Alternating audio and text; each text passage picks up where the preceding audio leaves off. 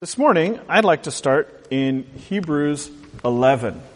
Hebrews 11. I love Hebrews 11 for a number of reasons, not the least of which the many great women in my family have been really good examples of this.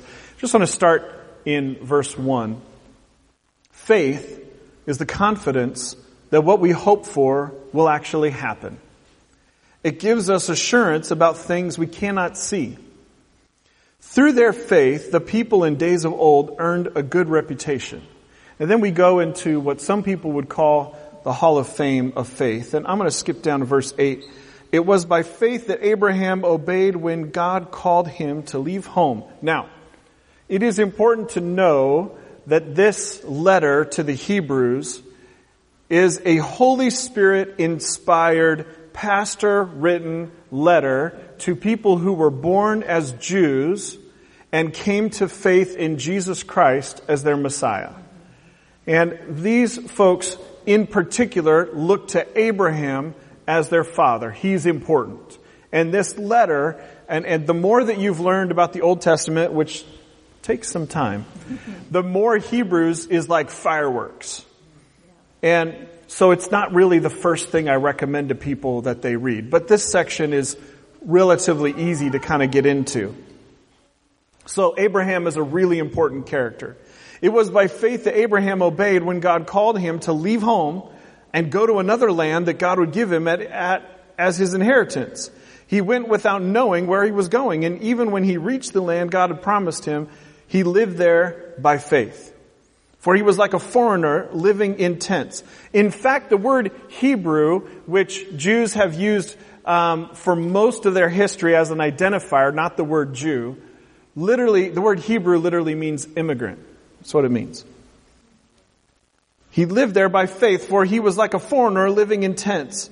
And so did Isaac and Jacob, who inherited the same promise. Abraham was confidently looking forward to a city with eternal foundations, meaning God had spoken to Abraham, and Abraham was looking forward to heaven. Anybody else? Amen. A city designed and built by God.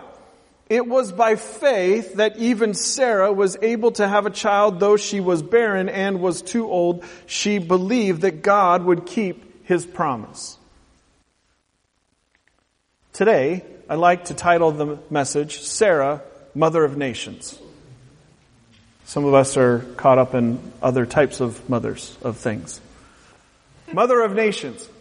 From Hebrews 11:11, she believed that God would keep his promise. She's an example to us. Now, I kind of feel like we're missing the rest of the story, and we certainly don't have time this morning because there's brunch and, places to go and things to do for the whole story. But I'd like to just read us in a little bit. Is that okay? Sorry, I'm going to do it anyway. Genesis chapter 12 is where we pick up the story. The Lord said to Abram, leave your native country, your relatives, and your father's family. Go to the land that I will show you. I will make you into a great nation. I will bless you and make you famous, and you will be a blessing to others. I will bless those who bless you and curse those who treat you with contempt. All the families on earth will be blessed through you. Now, I'm going to give you the cheat code, up, down, right, left, of this, what God is talking about. God gives Abram, which is his name initially, a prophecy. God speaks to him and predicts things for him that will happen within his lifetime and things that will happen after his lifetime, but through him and through his ancestors. And we call this a messianic prophecy. This is a prophetic word, a vision that God gives him, a picture that the ultimate Savior, our Lord Jesus Christ, would come through his genealogy. That all people, that all nations, and we talked a little bit about this last week, that all nations, that all people would be blessed through this genealogy. It's an Abrahamic covenant. It's a lifelong promise that God makes to Abraham, and in it includes the promise that there will be a Messiah that will come through them. Now, it's important for us to understand a little bit about who's involved. And this is Abram and Sarai.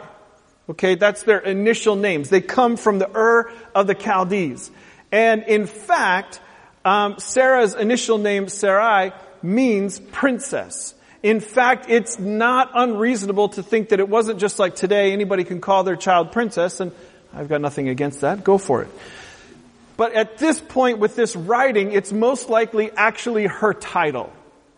She's a Persian princess. And in this Persian, this name that she has, that she carries, it actually also includes a little bit the word contentious. She's like that kind of princess. So she's a princess of the Ur of the Chaldees, which is Babylonia, which is now right on the border with Saudi Arabia and Iraq. Just on the Saudi side. Thank you. That was fantastic. And as the scripture later points out, she was born free. Now, her and Abram are married. They're Persian, they're married, and they actually are at middle age before God gives them this word. And what has happened is she's not been able to conceive. They, as a couple, have not had biological children. And in ancient times, that's kind of a big deal, and especially if they're a royal family. And so when God says, go to a land I will show you, leave the land of your family. Rebecca and I know what this is like. Leave the land of your family to go live somewhere else where you don't have your friends, your family, your security. Not only that, but hey, princess, leave the royal home. Now she's an ancient princess, so we don't have enough historical information about what was going on in the Chaldees there. Maybe not a palace, maybe not a castle, but she's a princess nonetheless. She's well taken care of. She marries this man. She's not able to have a child. And God says, I want you to go. This is a big deal. This is a big deal. Her faith, her choosing to believe, and just to understand faith a little bit, a part of what faith is that we see in Hebrews chapter 11 is I choose to see what God sees, I agree with what God says, and I take action to move in that direction. I see, I agree, and I act. That's what faith looks like. Now, what we see also in the story, Genesis 11 and 12, continuing on, is that she is described as the most beautiful. And throughout her life, even when she is 90 years old, and in fact, in the Bible, she's the only woman that we are given her age when she dies, and that's 127. She's important.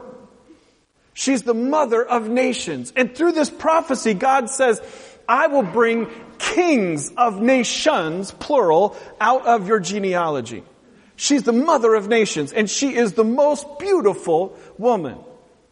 Now, on the left, going back to recently, we've been talking about Marvel characters, right? We've got Captain Carol Danvers, known as Captain Marvel. In the middle, we have Wonder Woman, Gal Gadot, who is actually Jewish. On the far right, we have a Saudi princess. Amira what? Hermione? Her Royal Highness. Amira al-Tawil. So this Saudi princess is actually pretty close to what Sarah probably looked like. I mean, she was called beautiful, the most beautiful of many people of many generations. And it is important for us to know that then God renames her. We see they make mistakes. We don't have time for the whole story today. They get impatient because the baby hasn't come yet. They make mistakes. They take matters into their own hands.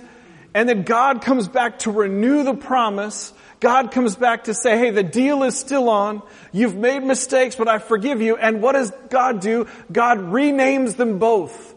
From Abram to Abraham, from Sarai to Sarah. And there are very few people in Scripture that God renames. And it's important because God is saying, this is how I see you. And what the name that God gives her, and by the way, God gives her husband this name for her. Hello, McFly. This is how I see your wife. It's the feminine of captain and commander, meaning to rule. That's the name that God gives her. Kind of sounds like I have some further opinions on this subject of gender roles and what the Bible really says and doesn't say, but that's not today's topic. Isaiah actually took this Hebrew word that God spoke and translates her name, Sarah. Isaiah actually translated it as queen. It's been observed among ancient Jews that there was a sort of translation of this word that the Hebrew letter Yod signifies the creative power of God in nature, while the letter He symbolizes the state of grace, that state into which Sarah had entered after receiving the covenanted promise. So here we have immigrants, and just briefly, I want to allude to Jesus' perspective on the subject. When Jesus has revealed his identity as Messiah, and the Jewish leaders come to challenge that, and the way that they challenge that is, the phrase that they would use is, "Are you a son of Abraham?" And Jesus, who, according to John 1:1, the sci-fi aspect of the gospel, the living Word, who was, who is to come, the living Jesus, who was the Word at the beginning, who was present with God the Father at the moment of creation. Jesus, in John chapter 8, verses 52 through 59, actually talks about his personal relationship with Abraham, and I think it's interesting. And this would also infer his relationship with Sarah. He referenced Abraham looking forward to the coming of the Messiah. In other words, Jesus is saying, I was there, I saw with my eyes, I heard with my ears what Abraham and Sarah talked about the coming of the Messiah. This is what Jesus says in John 8. They were looking forward to me with joy. To me, the Messiah, with joy. A messianic fulfillment of God's covenant with Abraham, that he would be blessed, that Abraham and Sarah would be blessed to be a blessing. And so and we see this in Romans 4:11 and Galatians 3:6-7, if Abraham is the, quote, father of all who will ever believe this new covenant through Jesus, then it stands to reason that Sarah is the mother of all that believe. You look up those references. This includes their foundation example and the most important aspect of it that the Hebrews is trying to bring out. Of their life, like their main life lesson. Abraham and Sarah, who Jews look to as their parents, but who were not Jews themselves. That foundation example is righteousness by faith in God. Not based on merit, not based on what they have done, but based on faith. The seed of what Jesus would bring to us in the new covenant. This seed that, hey, it's not like all the other religions of the world where you have to do certain things to be accepted. Christianity instead is the most inclusive, God calling to everyone through the Messiah, not based on who you are or what you have done, but based on God's grace. That is the life message of Abraham and Sarah that Hebrews is trying to talk about. Paul takes a little bit further view of this that makes Sarah a very important character. Galatians chapter 4, verse 26, Paul writes an allegorical note about Sarah representing the new covenant fulfilled in the new city of our God that was yet to be revealed in heaven. Sarah is an icon, a spiritual mother, a person to be looked to as an example of the grace of God. Bet you've heard a lot of things about Abraham, maybe not so much about Sarah. So certainly she's not perfect. She introduces Hagar in an effort to see the fulfillment of the promise, right? She brings Abraham, another woman to have a baby with to try to fulfill the promise. In Genesis chapter 18, we see where God brings some redirection and some grace into the situation.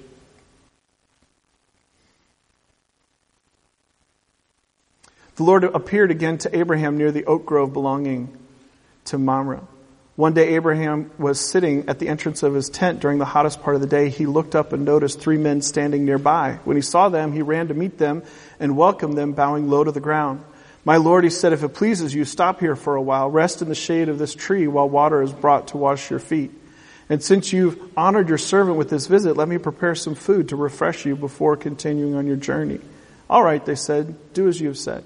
So Abraham ran back to the tent and said to Sarah, "Hurry, get Get 3 large measures of your best flour, knead it into dough, and bake some bread. Then Abraham ran out to the herd and chose a calf, gave it to his servant, and quickly prepared it. When the food was ready, Abraham took some yogurt and milk and roasted meat and served it to the men. As they ate, Abraham waited on them in the shade of the trees.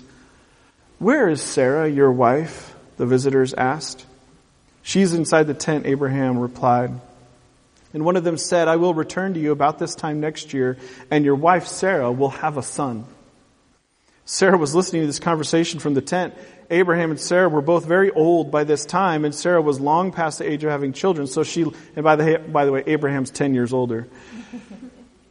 So she laughed silently to herself and said, "How could a worn-out woman like me enjoy such pleasure, especially when my master, my husband, is also so old?"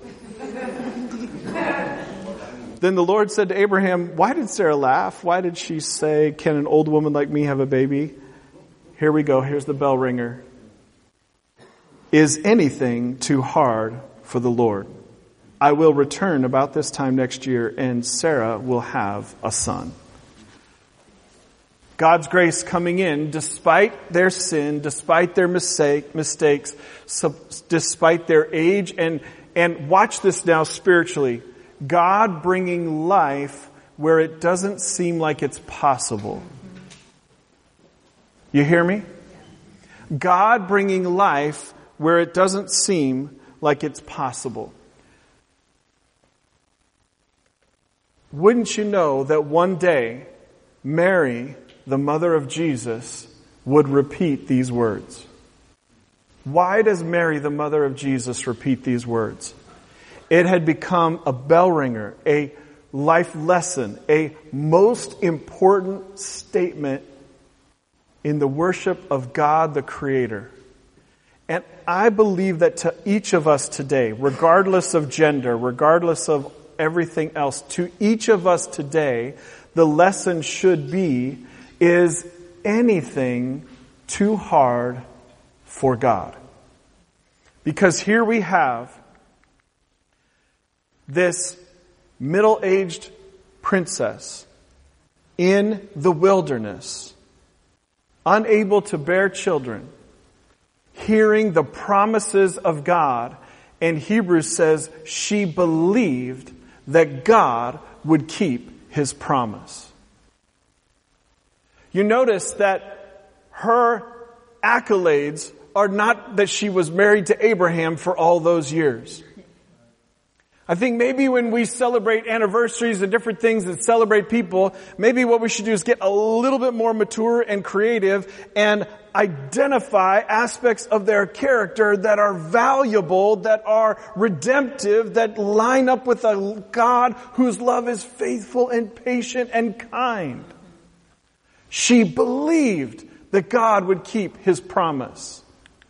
She didn't say, "I deserve." Hello? She didn't let her mistakes stop her short. She turned with faith to God. And this message became a life lesson. Is anything too hard for God? Honestly, it would be very, very easy for me to spend hours telling you the stories of her life. But I want to return to Hebrews 11 and then just briefly talk about some of the lessons that we learned from this. It was by faith that even Sarah was able to have a child, though she was barren and was too old. She believed that God would keep His promise. Now listen to this, what is said about her. I don't know if you've considered this before. Hebrews 11:13. All these people died still believing what God had promised them. They did not receive what was promised, but they saw it all from a distance and welcomed it. They agreed that they were foreigners and nomads here on earth. Obviously, people who say such things are looking forward to a country they can call their own. Verse 33. By faith, these people overthrew kingdoms, ruled with justice, and received what God had promised them. Their weakness was turned to strength. Verse 34. Their weakness was turned to strength. Verse 38, maybe you've heard this line before. They were too good for this world. Verse 39. All these people earned a good reputation because of their faith, yet none of them received all that God had promised, for God had something better in mind for us, so that they would not reach perfection without us. What that means, that word perfection is the word completion, and what that means is that we look forward to when Jesus returns, we all will have promises God made to us fulfilled in that moment. And we all will receive those gifts together. Now, different people have different ways of doing Christmas and birthdays and stuff. And I'll never forget, like, my family was pretty respectful. Like, one person opens a gift at a time. And I remember the first time we were kind of doing Christmas with another family, and it was just like, go for it! And all the kids are opening gifts simultaneously, and it's just a madhouse and papers flying everywhere. That's kind of like what God is saying, that when Jesus returns, we will all receive the promises and be completed together in unison. And nobody will be jealous and jacked up and angry and crying. That's a part of Sarah's life message. I think it's admirable. I think it's more important to you than what the president is tweeting. I think it's more important to you than what a blogger thinks, what a YouTuber thinks. I think it's more important to you than the office gossip. I think it's more important to you than what your neighbors are saying about the mayor. I think it's more important to you than your own opinions. There are some things in this life that are of greater value and importance. And I think the lessons we can learn from the life of Sarah are among them. The captain and commander who ruled. So, allow me, if I may, for those of you who are a little bit more exact in your mental nature, let's note a few. What have we learned from Sarah? Now, I'm going to include in here stuff from other verses of the Bible, and the notes are, as they always are, cityharborchurch.com/messages. You can see the notes in the scripture, references to look up. I'm going to include some stuff from other scriptures we haven't had time to read today. What have we learned about Sarah? Well, she believed that God would keep His promise. It doesn't say that she always felt good about it. It doesn't say that she always responded the right way. But it does say she believed that God would keep His promise. That God will bring life where it seems impossible. That was the promise of God. Now that is no small thing. That's not just checking a box in your brain. That's not just, okay, when it relates to God, He's God, and someday it'll all happen. You understand what I'm saying? This is not about warm fuzzies or fantasy or cotton candy. Right? There's some depth to this. There's a depth of character to this. She believed that God would bring life where it seemed impossible. She lived in difficult situations. Too many for me to have enumerated already this morning. She lived in difficult situations. She believed that God exists.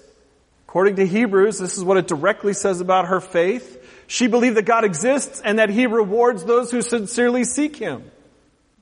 That's who God is. That's what a real God kind of faith is, and that's what the faith of Sarah was like. She believed that God exists and that God rewards those who sincerely seek Him. She was not perfect. I've not yet met a perfect human. Certainly my mother comes close. Sarah, the mother of nations, was not perfect. But she chose to rely on God, completely trusting God. This is what, read Hebrews 11 and think about what it's saying about Sarah and her faith. She chose to rely on God, completely trusting God. Now, she received what God had promised her. It's important for us to realize that even though she didn't see it all in her 127 years on the earth, she did see a lot of God fulfilling His promises. She saw miracles in her lifetime. She allowed God to turn her weakness into strength. That's what Hebrews says. She opened herself up to God, to the direction of God. She followed God. She went through that difficult process of allowing God to turn her weakness into strength. That could certainly include a desire for children that gets taken to a level that's not healthy. She chose to see the God-given potential in her husband and children. And let me tell you, read their stories, that was not easy. She had some jacked up men in her life. I won't ask for an amen. But it was a decision that she made. She wasn't blind. She didn't forsake consequences. She didn't lie. But she did choose to believe, to see the God-given potential in her husband and children, her sons. She earned a good reputation. That's important. It's important to note. Sarah, the mother of nations, earned a good reputation. That's what Hebrews says. She died still believing that what God had promised her. She believed that, because the promise of God to her specifically was huge. It was an eternal thing that will never die. She believed that God would fulfill it. She had not yet received all that had been promised, but she saw it all from a distance and welcomed it. That's what the scripture said. Whoa! Like that's rich. That's faith with some substance. That's like not the kind of stuff that's just normal. She was an immigrant who looked forward to calling heaven her home. Our value system as it relates to immigrants and the poor should reflect the value system of God. I'm not making a partisan comment here. I'm talking about us, because according to Scripture, I should identify as a Jesus follower before I identify anything else. Gender, race, culture, ethnicity, political party should be pretty low on that list. Now, I believe God can use human authority, but it's pretty obvious God has some thoughts on the subject. And as a Jesus follower, I identify as a Jesus follower first. My value system towards the poor, towards the least of these, Jesus had some really specific things to say about that subject. Yeah. Sarah, she was, according to Hebrews, too good for this world. Now, part of what that means is that in earth, we currently live in a place that is seeing the consequences of sin. You go back to Genesis 1, 2, 3, we see a little bit more about what that means. And so in that way, when her spirit is redeemed and she's brought up to the Lord, her time here was done. She is now, and check this now, what, this is really cool. Think about this, the context of this. The first verses, some of you will be familiar with this, of Hebrews chapter 12. We are now surrounded by so great a cloud of witnesses. Sarah is one of the people watching our journey. Just as Jesus watched them, and the way that Abraham and Sarah talked about how they longed for the Messiah to come, Sarah is now watching us. She's a witness to our life of faith. So, just briefly, what have we learned about God from the life of Sarah and from the scriptures about her? Well, God gave her purpose and promise. So much being discussed in our culture right now about identity. Have I derived first from God my identity and my promise? Because God has thoughts. And they're not what people say in the public narrative of what Christians believe. No. Check the book for yourself. God has some thoughts that are pretty big, that are pretty powerful, that are pretty wonderful, that are pretty gracious, that are pretty loving. I should derive that there first. God gave her promise and purpose. God protected her. You watch her life story throughout the text. God physically protected her from rulers of nations. Amazing story. God protected her from the Egyptian Pharaoh and the Philistine King. God also made her the mother of nations. Therefore, as Jews do trace their genealogy through the moms, Jesus Christ, our Savior, she is also the spiritual mother of all who would believe. God was faithful to fulfill His promise to her. Look at who God is. I think it's important for us to ask ourselves, what's God like? Well, God was faithful to fulfill His promise to her, and yet will He be. God is not ashamed to be called her God. You notice when she made mistakes, when she took matters into her own hands? I don't know that there's anybody here who's given their husband another woman to sleep with to have a child. That's what she did. God didn't forsake her at that point. God didn't turn His face from her. The scripture says God was happy to be called her God. We should learn something about our God from this story. I think I'm the most excited person in the room about this. For He prepared, and this is what the scripture says, God prepared a city for her and for all believers. That's what God is like.